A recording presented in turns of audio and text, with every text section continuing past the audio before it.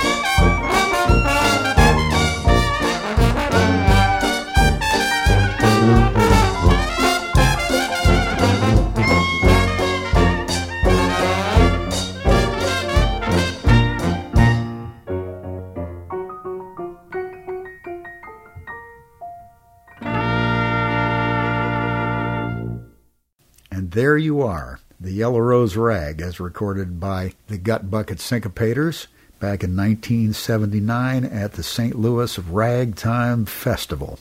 And now we're going to complete this program with one of my original NPR This Is Ragtime programs. This is program number 14 in the original series. This is Ragtime. Hope you enjoy it.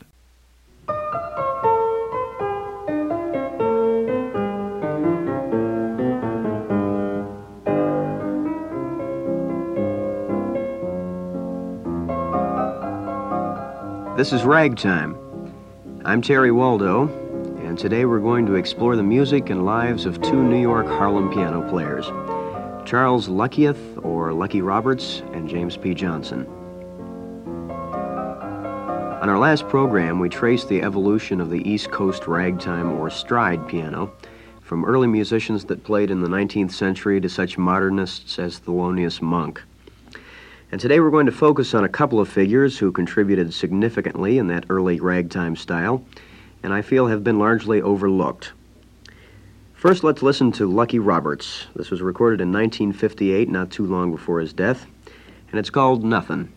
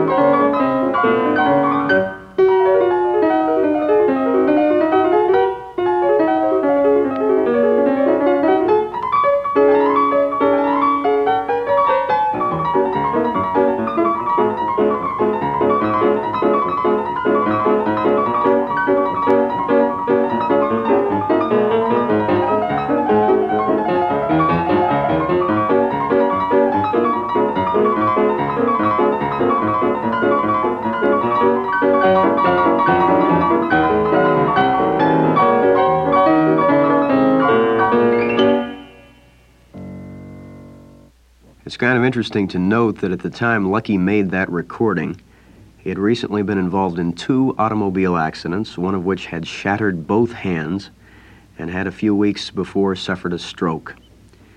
Eubie Blake was probably Lucky's closest friend, and he recalls Lucky's early playing. Lucky was the strongest man I ever seen in my life, and not to be an athlete. Now, he played it. Now, he was a kid now. Now he's a man now, what I'm talking about. Before, he only could play in 2 keys, see? I think it was E major and B major, see? Now his singers, look, if he playing B major. Anything with B major. He's playing that. He's playing a song in that. But it would be too high, see? So he said, play low, low, see? But it would be the same key. So all of his singers be hoarse. Lucky's first ragtime hits were published in 1913, The Junkman Rag and Pork and Beans. He finally recorded Pork and Beans in 1946 for Rudy Blesh, and this was his first solo recording.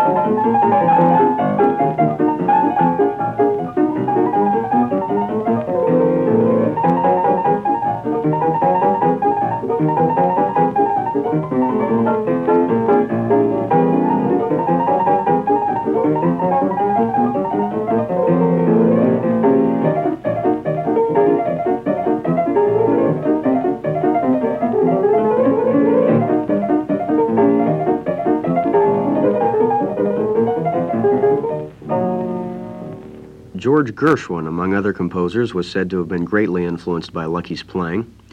For like Eubie Blake and James P. Johnson, Lucky wrote some very fine serious music. He wrote 3 Spanish numbers, one of which, Spanish Venus, was recorded by Eubie Blake, and the one we're going to hear right now called Spanish Fandango. Notice Lucky's terrific power and his use of such devices as a rapid ascending chromatic scale. This is a trick Lucky accomplished by striking 2 notes with each finger, a black note and then sliding to the succeeding white note, a device which took many, many hours of practice to perfect. This again is taken from Lucky's 1958 recording.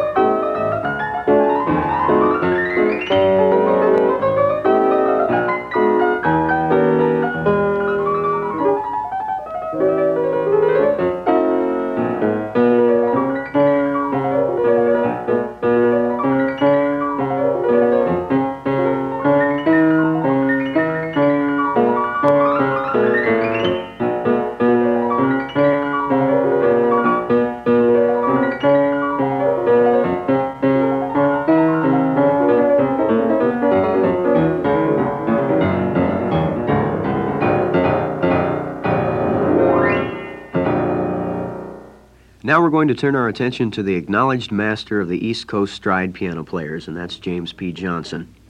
Johnson was a remarkably sensitive and well-schooled musician, but he was able to infuse into his compositions the emotional drive and excitement of black religious services and the Afro-American dance. A very exciting form of ragtime. He began to make piano rolls in 1913 that influenced many other piano players. Here's one of those early rolls, the Steeplechase Rag.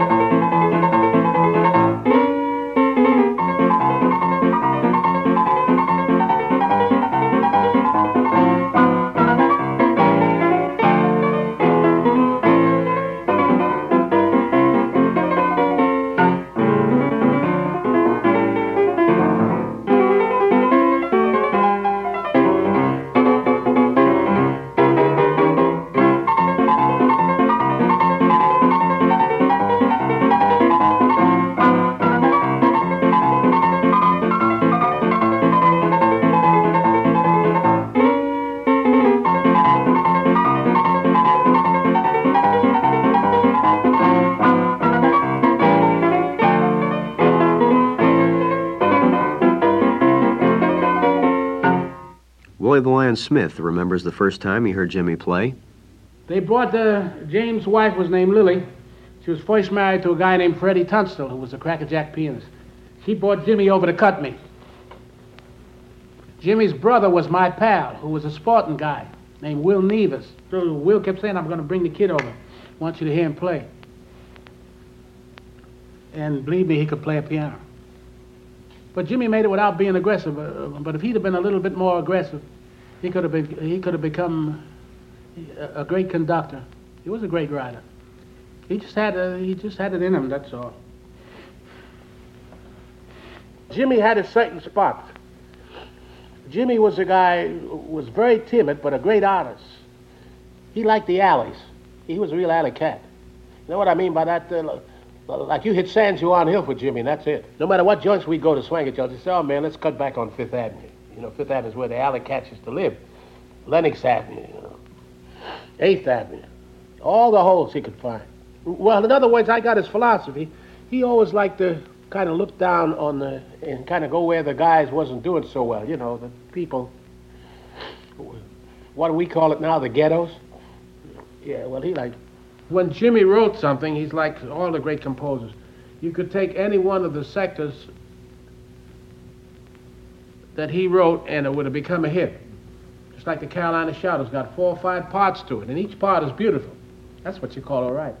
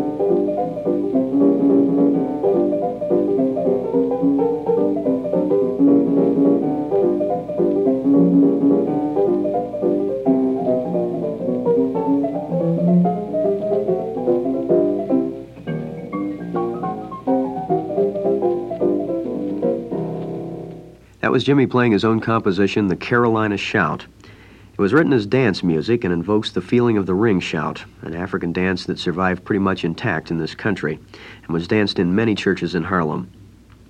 I thought it might be interesting to contrast and hear an early band version of this same tune. This was recorded in 1921 and has James P. Johnson on piano.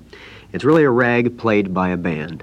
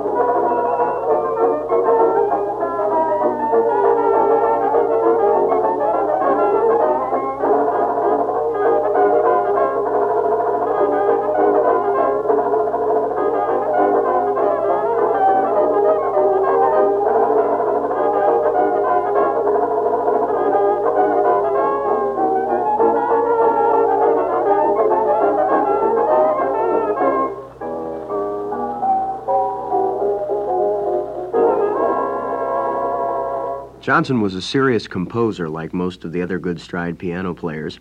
He wrote Broadway shows, one of which produced the popular Charleston dance. He also wrote a long orchestra work called Yamacraw, which was made into a film in 1929. Johnson continued to record up until 1950, but he really hit his prime during the 30s. With a couple of great stride numbers, one was called Jingles, which we heard on our last program, and the one we're going to hear today called You've Got to Be Modernistic.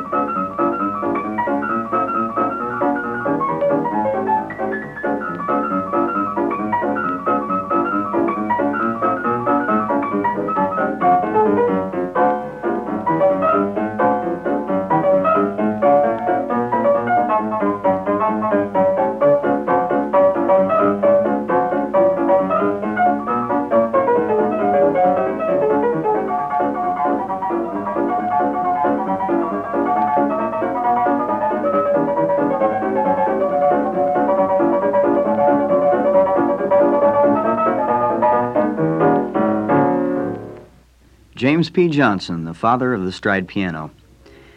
On our next program, we'll be talking with Eubie Blake once again and several others about the public attitude toward ragtime and the musicians that played it. On This is Ragtime.